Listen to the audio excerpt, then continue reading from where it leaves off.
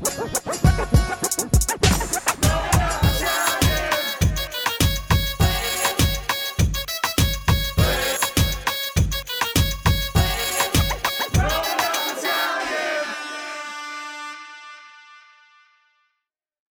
up, everybody? We're here for another episode of the Growing Up Italian podcast. I'm here with my brother and Steve Cerulli from the Calandra Institute. Hey, how's everyone doing? I'm Steve. Steve does a little of everything. He's not just from there, but this is the Calandra Institute is the most valued to our followers here. Steve, we met him actually at one of our events. See, real people actually come to it. It was a spaghetti night, right? Yeah. So we met him the spaghetti night, and he was telling us about this institute that does like Italian American studies. Yes. Like a historic facility that documents a bunch of Italian American things.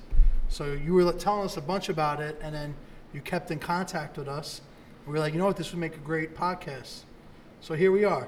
Yeah, so want me to do a little introduction of myself? Absolutely. Yeah.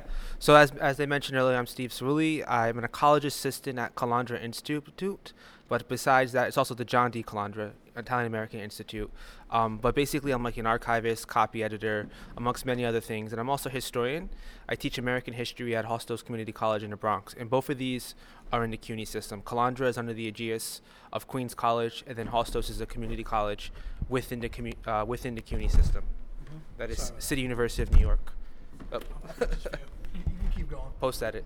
No, you're good. So, anything else? Or should we get right into what exactly? Yeah, so... This show's on you today. Okay. So, before I left my office on Thursday, I was like, let me write a couple notes down, and it turned basically into like 1,700 words. So maybe... I like people that come prepared. Yeah. Because you know what? Every time I finish a podcast, literally at the end of every episode, I always say to myself, oh shit, I forgot to say this, or I forgot this. So it's dope that you came prepared. Yeah. So maybe I'm throwing this out there. Maybe I should like read off first what Italian American Study is, and then y'all can ask me some questions about that. Yeah. Does that make sense? Yeah, that makes sense. Yeah, Absolutely. So this is like, I guess, like the most kind of concise way to think about the field. So I asked, what is Italian American Studies?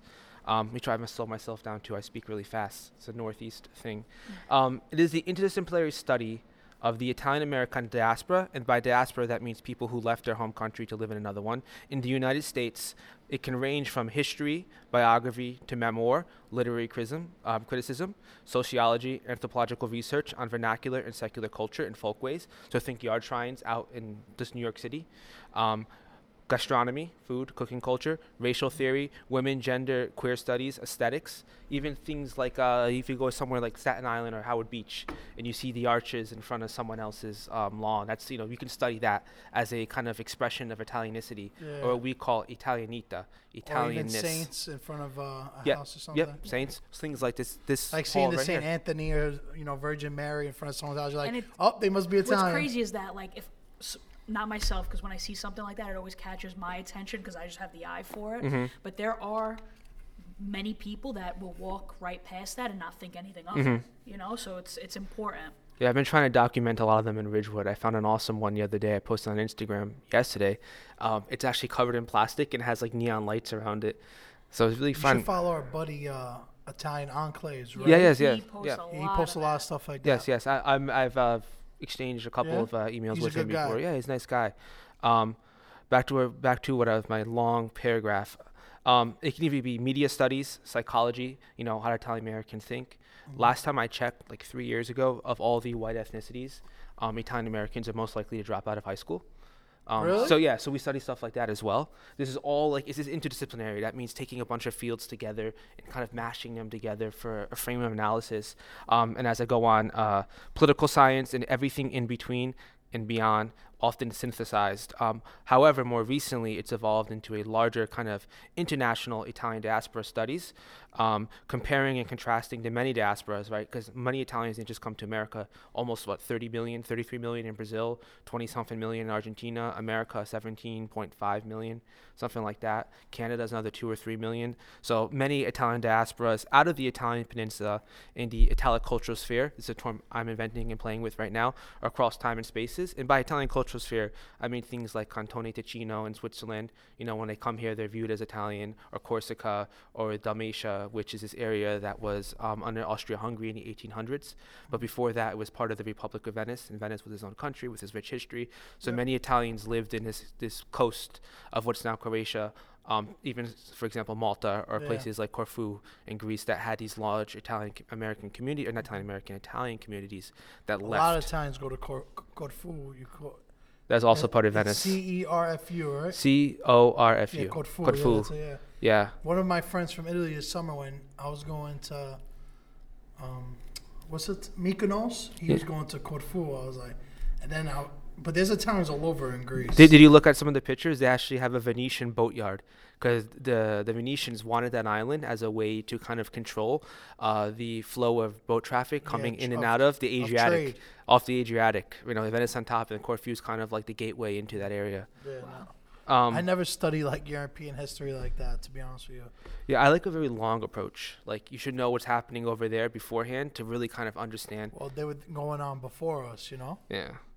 And it's a shame because there's a lot of things that I don't even know, because it's not taught in our schools. It is, but it's like advanced, No, but a lot of it's not taught either. A lot of it's just not taught because I remember in high school, even in our Italian class, it was more of the language, learning the language. Now here, first generation, I knew the language. I mean, I knew the dialect, not the proper Italian, but they didn't teach the history and the architect and the things that really teach someone to love the country. You know what I mean? Like, the language, don't get me wrong, is a big part of it, but it's also the food, the traditions, the culture.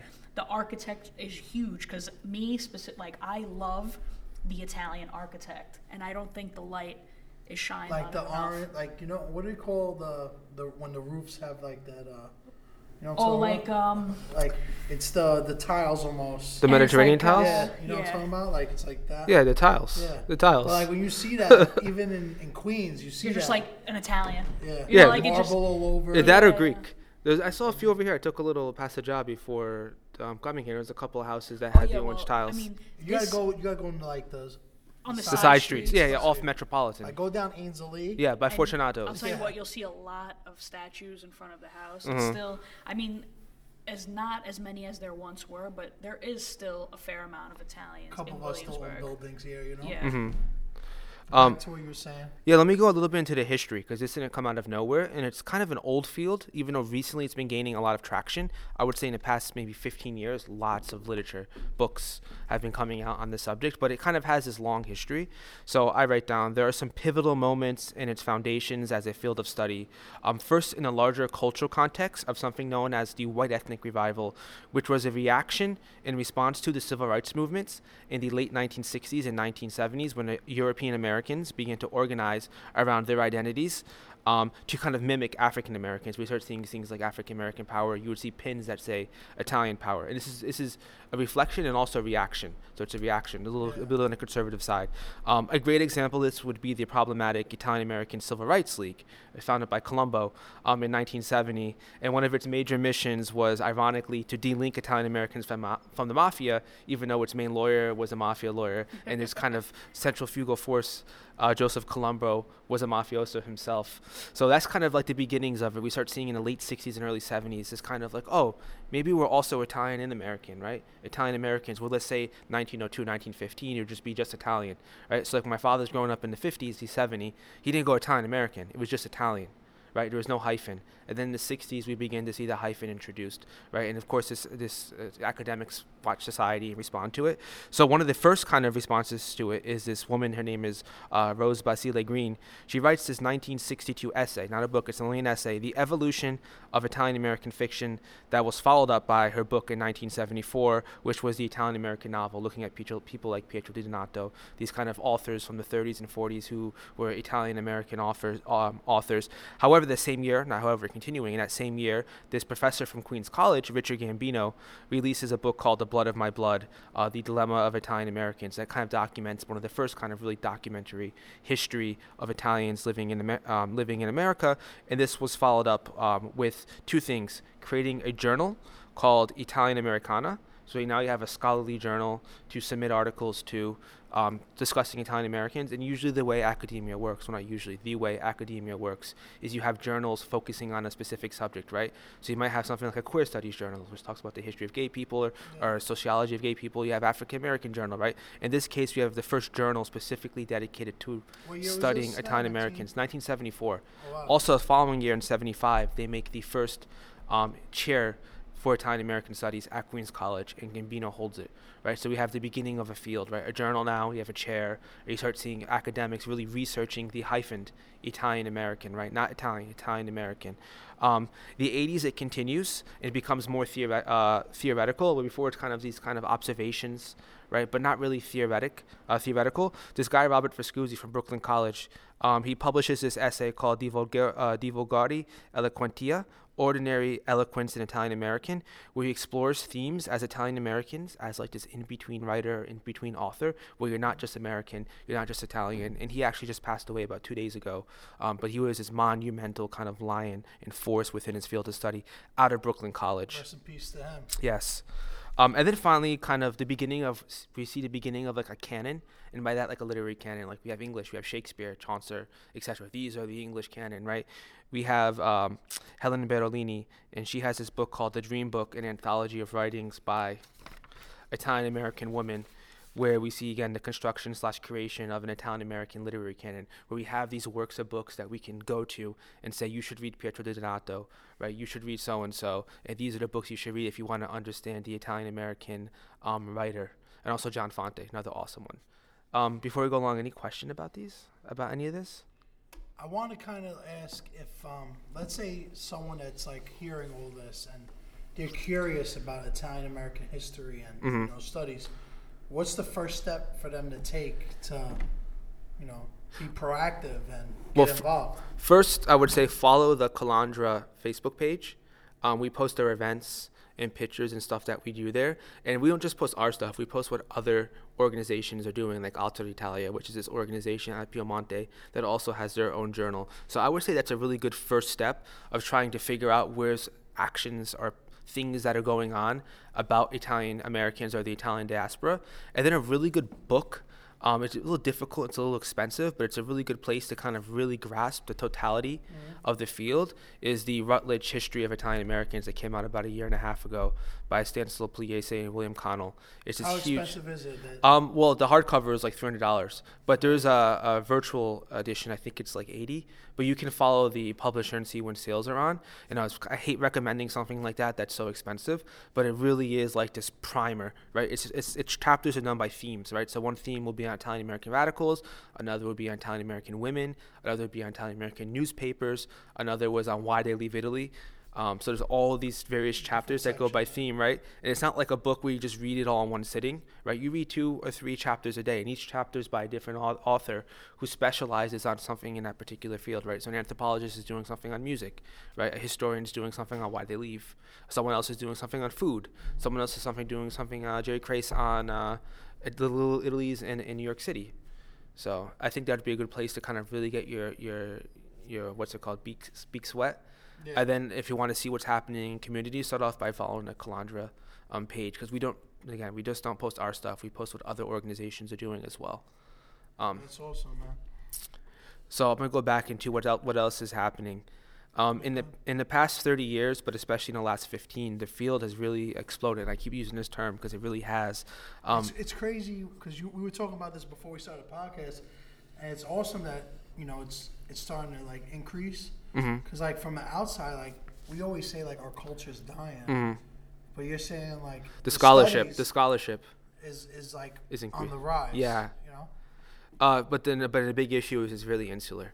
The same 50, 60 people go to the same conferences, right? And that's why I'm happy that y'all are giving me a platform like this, where we can introduce this as a field of study to a larger audience, and especially people that might not be familiar with it. When I was 18, 19, I had no idea there was a field dedicated to this. I kind of like stumbled my way into it as I went along in academia. How did you stumble into it? You just undergrad. So I have a really non-traditional academic story. I used to be an electrician, and I got laid off during a recession. And basically, I applied to community college because the state of Connecticut will allow you to collect unemployment. I'm originally from Stamford, Connecticut, to collect unemployment while going to community college. So here I'm at like 19 years old, and I'm like, I get to hang out with my friends and get paid. And I found that I was actually really good at school. I was like, oh wow, I made like Dean's List. And then I kind of stumbled my way from there into undergrad at UConn, and my advisor was a specialist of Italian history, but not Italian American, Italian history. But I wrote an honors thesis for him on these two kind of Italian anti-fascists that ended up having to kind of leave to America in exile. One of them in the early 1900s because he was an anarchist, and then another one who was a professor that Mussolini hated. So I wrote a thesis on their kind of actions in America and internationally as a way to like oppose fascism. And through that, I discovered, working on that thesis, I discovered that kind of there's this whole field there. I discovered Calandra Institute. For example, the author of a book about this guy, his name's Carlo Tresca, has a piece in here. His name's Nunzio Pernicone, about the Italian radicals in New York City. So it's kind of one step led to another, but not everyone has the privilege to go to a university, right? Especially in our community, because we don't really foster academia, right? My father was like, go to work. I went to trade school for high school. He was never like, oh, go to college, be a doctor, be a lawyer, whatever. He's like, go to work, go be an electrician. Less and less people are doing college too. Yeah. Well, no, it's up. You think so? Yeah, but I would say in our community, the Italian American community, I don't want to say it's anti-collegial, but it's not something that's highly valued. Like, that's because the older generation didn't go to school, they worked. Yeah. So they're going to push what they know, and it's work, you know? Yeah, so like none of my cousins went to school. So I got very lucky. That's the best way to put it. Like I got really lucky. I kind of stumbled my way through it. And through most of my career has basically been stumbling. And then how I ended up in Calandra is the Institute has this program in Italy that I applied for, got in, and they were like, oh, you're going to go to grad school in New York City next year? And I'm like, yeah. They're like, oh, we need a new librarian. Come be our new librarian. And again, I just literally stumbling. Like everything, a lot of my life has been stumbling through one thing after another. That's a really long, like drawn out answer. Does that answer the question? Yeah, it makes sense though, yeah. So let's look at the last 30 years. The scholarship has exploded. And it's gone international, and I would like to say, maybe I'm biased, that Calandra is one of kind of the major forces in this. And one of the reasons why this like international profile is coming along is Calandra created this thing called the Summer Seminar in Italy to study Italian diaspora, and that's the thing I was mentioning earlier. Right now we're partnered with Rome. We have different universities where basically professors and graduate students can apply for this program, and you spend 3 weeks only studying abroad. Yeah, at a university in Italy, only studying the diaspora. It's only 3 weeks? Yeah, it's a. Usually it's like a 3 month. No, because it's not study abroad; it's a fellowship. Okay, I got you. Yeah, so it's basically a seminar, and you get a fellowship from That'd be a great experience from for like some young kids, Well, the thing is, it's only for graduate students and doctoral people with doctorates who are teaching at a college. And the whole point of this, why we do this, is so when those doctors, those professors go back to America, they can make a program at their schools about Italian diaspora studies, right? And this is an international dialogue between Italy and the Calandra Institute in America. Where else am I going with this? And as I was saying, it's in this broader diaspora studies, but there are some pressing kind of things we have to deal with in the field. So for instance, Queens College, Hofstra, Lehman, this is in New York City, Loyola, Stony Brook, Montclair State University, and University of Illinois are the only schools that offer Italian American studies as a minor. So there's no place you can major in it, and if you want to study, it's only as a minor. And there are only a few chairs. There's one held by Teresa Fiore, in Montclair, and then another one held by Fred Gardafe at Queens College, and then another one held by Stan Pugliese at Hofstra. So there's only 3 chairs, academic chairs dedicated to the field, and no major programs in the undergrad, and only minors. But more conversely, more of an issue is there's no doctoral programs that offer Italian Americans, that offer Italian American studies or Italian diaspora studies as a field, or even a certificate. So sometimes you can do a doctorate program. Let's say you're getting a doctorate in history, you can do a certificate in women's history. Right, so it may not be the only thing you study, but it's kind of a central part of your studies, and you have a specialty in it. There's nowhere you can do that. And if you've asked me, it's kind of a travesty that a place like CUNY, 660,000 Italians Americans live in New York City, doesn't have a doctoral program, especially considering the historical context of Gambino and Queens College, Viscusi and Brooklyn College, and the Calandra Institute. But despite this handicap of having no place to really study this, and the reason why I'm harping on this is because it is in PhD programs that you foster the future academics that study a particular subject. So you want a really strong PhD program that produces doctors who write research on Italian Americans, right? There's no place to really go to do this, right? Some people get a regular history degree and they move on to do Italian American studies. So for instance, a great example of this would be my colleague Joe Shore, who's out in Williamsburg over here. He originally did Puerto Rican folklore, and then as the 90s moved on, he got into Italian American vernacular culture, like yard shrines, et cetera, as I told you a little bit earlier. So that's the kind of state right now. Do you have any questions about that? Yapping. No. I'm just trying to follow along, you know? Yeah. I'm a college dropout, so I'm like, a couple words, I'm like, listening, I'm like, thinking as you're going. Oh, that's bad. Then that means I'm not doing my job. No, you are. You're doing good. You're doing good. No. I'm actually learning a lot today. I'm not going to lie. I'm just trying to soak it all in. So, I can kind of give a summary of the history of Calandra and what we do there. Yeah. And then after that, we should just like kick it and just talk That's about actually research, great whatever. I feel like a lot of people, that's going to be the first Yeah. question they ask is like, what exactly is the institute and all that? So Yeah. So I'm trying to be a little slow. I had an espresso beforehand, and I go a little doo-doo. a little jumped up. Yeah, a little juked up. So now what is the Calandra Institute? We should look at its origins first. It was founded in 1979 by a group of concerned Italian Americans whose aim was to readdress, this is the Wikipedia quote, in treatment, I'm going to get into my quote later, my take later, the treatment of Italian Americans in higher education. So what does that mean? That's very neutral. Well, essentially, CUNY had a history of discrimination against Italian Americans. CUNY, City University of New York, and the students and faculty. So in the 1970s, Senator John D. Calandra, who is our namesake, released this amazing kind of 80-something page paper on this history of City University of New York's discrimination against Italian Americans. So in 1979, Calandra, then known as the Italian American Institute, was founded to watchdog CUNY's practices towards Italian Americans. Little known that in the CUNY system, Italian Americans are a protected minority class, right, because of this kind of history. And that's why I mentioned earlier, it's kind of a travesty that you don't have a program that even looks at an issue like this. So in the late 80s, however, the Institute started to develop into this kind of pseudo-cultural center. But the real big change happened in the past 13 years when our current dean arrived, and he kind of reshaped, his name's Anthony Tambori, he reshaped the Institute into kind of this center of scholarship and intellectual activity. Another good force behind this also, two of the editors of the Italian American Review, Joseph Shore and Rosangela Briseche, they make this thing called, revive this journal known as the Italian American Review, where scholars can submit pieces about Italian American, scholarship on Italian Americans, whether it be about Italian American music, Italian American history, politics, et cetera, et cetera. So what does the Institute do? I imagine you're going to ask that next, right? So what it does? In terms of research and education, which is kind of our bread and butter, we still have the demographics department.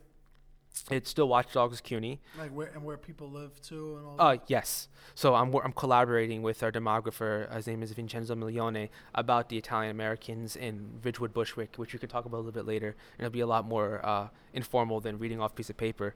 So tracking where they live, the demographical trends, right? It's a really interesting thing is that the amount of mixing, I read a paper he published 2 or 3 years ago, the amount of mixing with non-whites in the past 20 years has doubled from like 4% to 8%, something like that. So we study stuff like that. So as I wrote, demographic trends amongst the Italian American community. We also sponsor the Italian American Studies program at Queens College, that minor I mentioned, and also the Italian Diaspora Summer Seminar, which I talked a little about earlier, the seminar where you can study Italian American culture in Italy. And then we have the Calandra Research Library, which is what I custodian at.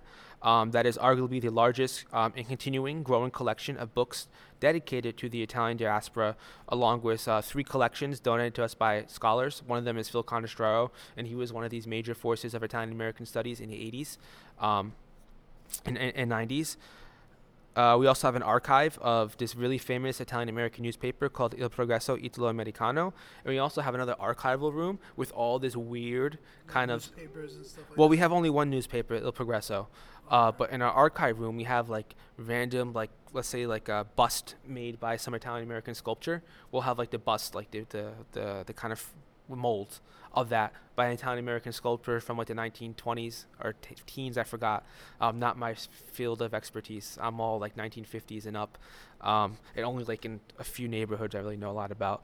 So we have a research library. That's what I do. So you ever come use our library, I'll be there and I'll be like, what do you need? What else? The past 13 years, as I mentioned, we have evolved into this kind of like intellectual powerhouse.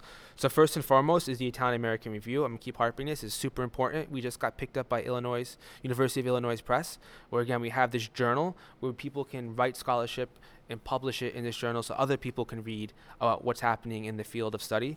There's also the Calandra book series, and I happen to give you one of our books, which is The Italians in New York, where we publish books about, for instance, Italians in New York, or Italian psychology is another really big one that we have. We also have Bordighera Press, which was started by Fred Gardefe, who holds the chair at Queens College, Anthony Tambori and Paolo Giordano. Two of them are from Stanford, by the way, major Italian city no one ever really talks about. We were talking about that earlier. I met a lot of Italians from Connecticut from doing this page. Yeah. Stanford's at 12.5% Italian. So Bordighera Press basically is a publisher dedicated to publishing Italian American writers and poets, etc., etc. This is 1989. Don't get mad at me. I might misquote that year. Yeah, it might be a year or two away. And this was in response to this book that the three of them edited together called From the Margins. And From the Margins is you have Italian Americans as like marginalized writers who aren't in the mainstream, right? So we're going to give them this platform to publish books and poetry, right? And they have like a poetry award and all that kind of stuff. That's not really my area to talk much more about that. Maybe you can have them on one day talking about Bordighera. There's also Il Giornalino, which is kind of like this journal for students and high school students and college students to publish like poetry in Italian. Let's say they're studying Italian in high school, whatever. They want to do a little poem, short stories, stuff like that. Anything kind of related to Italian need to. Yeah. Now, regards to programming, what we have, free public lectures. Often. So follow our page and you can find these public lectures in the event section on Facebook or on the Calandra Institute's webpage. Just Google John D. Calandra Italian American Institute and it'll be the first one that pops up. So free public lectures with the kind of centerpiece being the Philip V. Conestraro, the guy I mentioned earlier, where scholars might have a new book. Let's say last year someone did a book on Italian American food markets, right? And she did a lecture on her book where she went around and studied these different markets, Arthur Avenue, another one in Rochester. I missed that one, so I'm totally misrepresenting it. We also have conferences and symposiums. So for instance, this year we're having a conference on Italian borderlands, right? And what does that mean? Because Italians, as we know, are a very diasporic people. We go all over the place. Even now today, many Italians just leaving Italy, going to places like Germany or the UK. So we're having a conference all about this subject. Last year, I think it was on music, Italian soundscapes. So we have a theme conference every single year, and that's the Calandra conference. And then there's the also Writers Read series, where we have Italian-American writers kind of read from their books that they publish. And basically promote it, too. Yeah, exactly. Promote it in network. You know, you have like 20, 30 people come out like on a Tuesday or Thursday night to listen to someone speak. And we have exhibitions. Currently, right now, we have one about the evolution of the Italian-American language. Very scholarly. It's imported from Europe. So like Gabagool and... No? But speaking of Gabagool, there was a really good exposition we had up until about 3 months ago by this Italian-American artist out of, what's that neighborhood called? John Travolta and... Bay Ridge. Yeah, Bay Ridge. He's an Italian-American artist from Bay Ridge.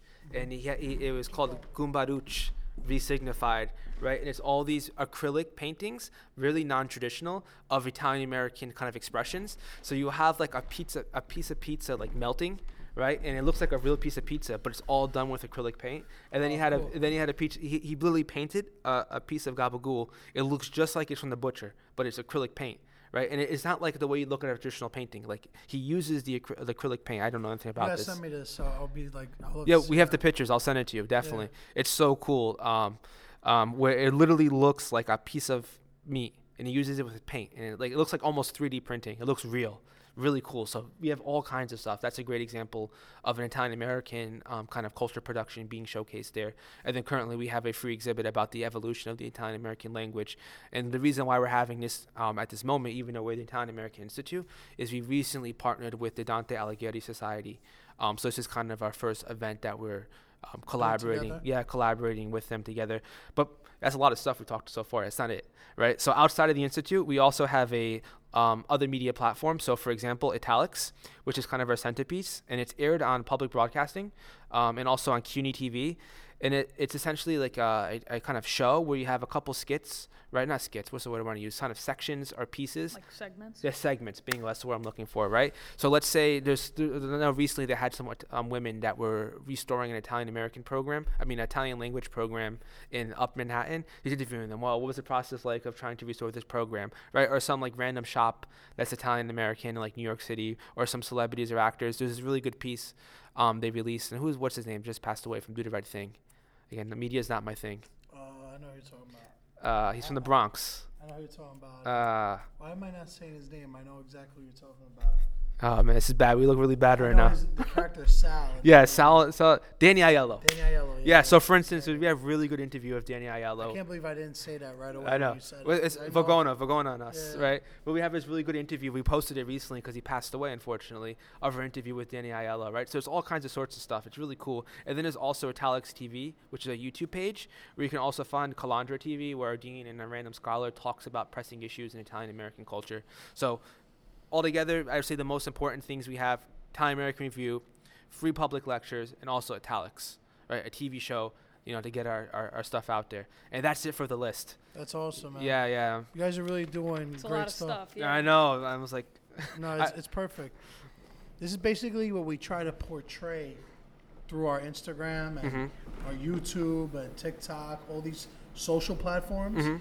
We try to like connect with Italian Americans, Italian Australians, Italian Canadians, Italians, like just trying to connect all of us under like one platform, one Instagram, and you guys are really doing something awesome because the world needs this, Italians need it. I know a little bit, like, I'm just going to say from what I've seen in Italians in New York, because I can't speak about other Italians all over, but like I noticed the trend is like Italians that lived in Ridgewood, they move out to like Howard Beach, Middle and then Village, like to Long Island, and then like Italians from Bay Ridge, they go to like Staten Island and then New Jersey. It's like this is the city, and they just branch out away. No, from that the is city. that is very much a trend. So that's what I'm looking at right now, actually, with my research is I know, we were just the about- Sicilians Yeah. from Bushwick going up to Ridgewood, and then from Ridgewood going to Middle Village, right? And how the M line. I'm really interested in space because my master's is in American Studies, and the only things American Studies talks about is space, and how the kind of M line. The M is it's a subway line in New York City, for those of you who don't know, right? Very biased on my part, assuming everyone knows that. I know about it. I never took it, but Well, you never took the M line? all my friends live in like Maspeth, Middle Village. So Uh-huh. I know that's how to get to the city. That's the one that runs right by Christ the King. Yep. Yeah, it ends at So Metropolitan it's Avenue. funny because everybody that went to Christ the King took that train to school. Yeah. I already took the bus too, but Yeah. So like something like the M line is a place that Italian Americans travel up from South Bushwick, right? The breweries and factories down there to a place like Ridgewood, which was middle class and still is middle class, and then to Middle Village, the promised land. You can own a house and a yard and a backyard, right? Maybe you have a pool back there, right? And how of something like that, you see these trends repeated throughout different communities, right? So like my family, East Harlem, right? My great-grandparents migrated to East Harlem. Where are you going to go in East Harlem? You're not going to go to Queens. You went to Connecticut, yeah, right? Because that was right there, right Metro North. Same, Bronx, the same thing. Where are you going to Bronx? Westchester. New Rochelle, not really New Rochelle anymore. Yeah, Yonkers or White Plains, a place like that, right? You have these kind of patterns that you see repeated, right? All the Italians from Flushing, right? 1980s and 70s, Flushing, tons of Italians. Where do they all go? Whitestone or Long Island, right? You have these kind of places. I have a joke about this. This is something I made a joke with my demographer about. Is because it's repeating a certain kind of psychology. And I'm not an expert in this. I'm not a psychoanalyst. It's just a funny kind of like off the cuff observation. Is the reason why that happens is when Italians immigrate, they go to a neighborhood with all the paisans, right? You go over here, it's all Sanzese. Right, you go down to Ridgewood. It's all people from Castellammare Sogulfo, right? All from the same village. So that same kind of campanilismo is repeated when they first came, like in the way back in the 1898s, and then you had the big like groups coming in the 70s. Yeah, it's like they felt comfortable that they had We knew some of their somebody people there. here, someone to lean on. But before we go, I just want you to plug in one more time. Anything that people can find about the Institute? You said their Facebook page, Calandria's Facebook page? Yeah, I would say the Facebook page. That's the one you really should that's the one you should really follow and watch and see what's happening. And then also the Italics TV on YouTube. So Italics TV is the name of the channel. So you can see our shows and also conferences and our free public book talks. Most of them, not all of them, but a majority of them are filmed. So people who can't attend, right? Sometimes some people might not be able to make it, live far away, might be sick, right? It might be difficult for you to travel if you're old. Think about these kind of things. You can look at the YouTube page and see our events and also Italics. You guys get a lot of views? Maybe like low thousands. I guess that's not my department, so I'm not. That's good. I could totally be making that number up too. So.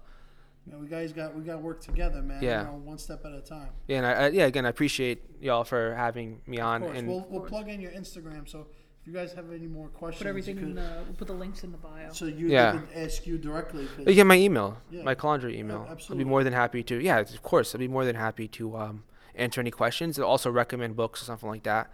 Or even if anybody wants to promote a book they're doing, I actually know a couple of authors too. So we could talk to our cultural director about that. It's definitely a possibility. all right, awesome. Yeah. Thank you guys. Buonanotte. Ciao.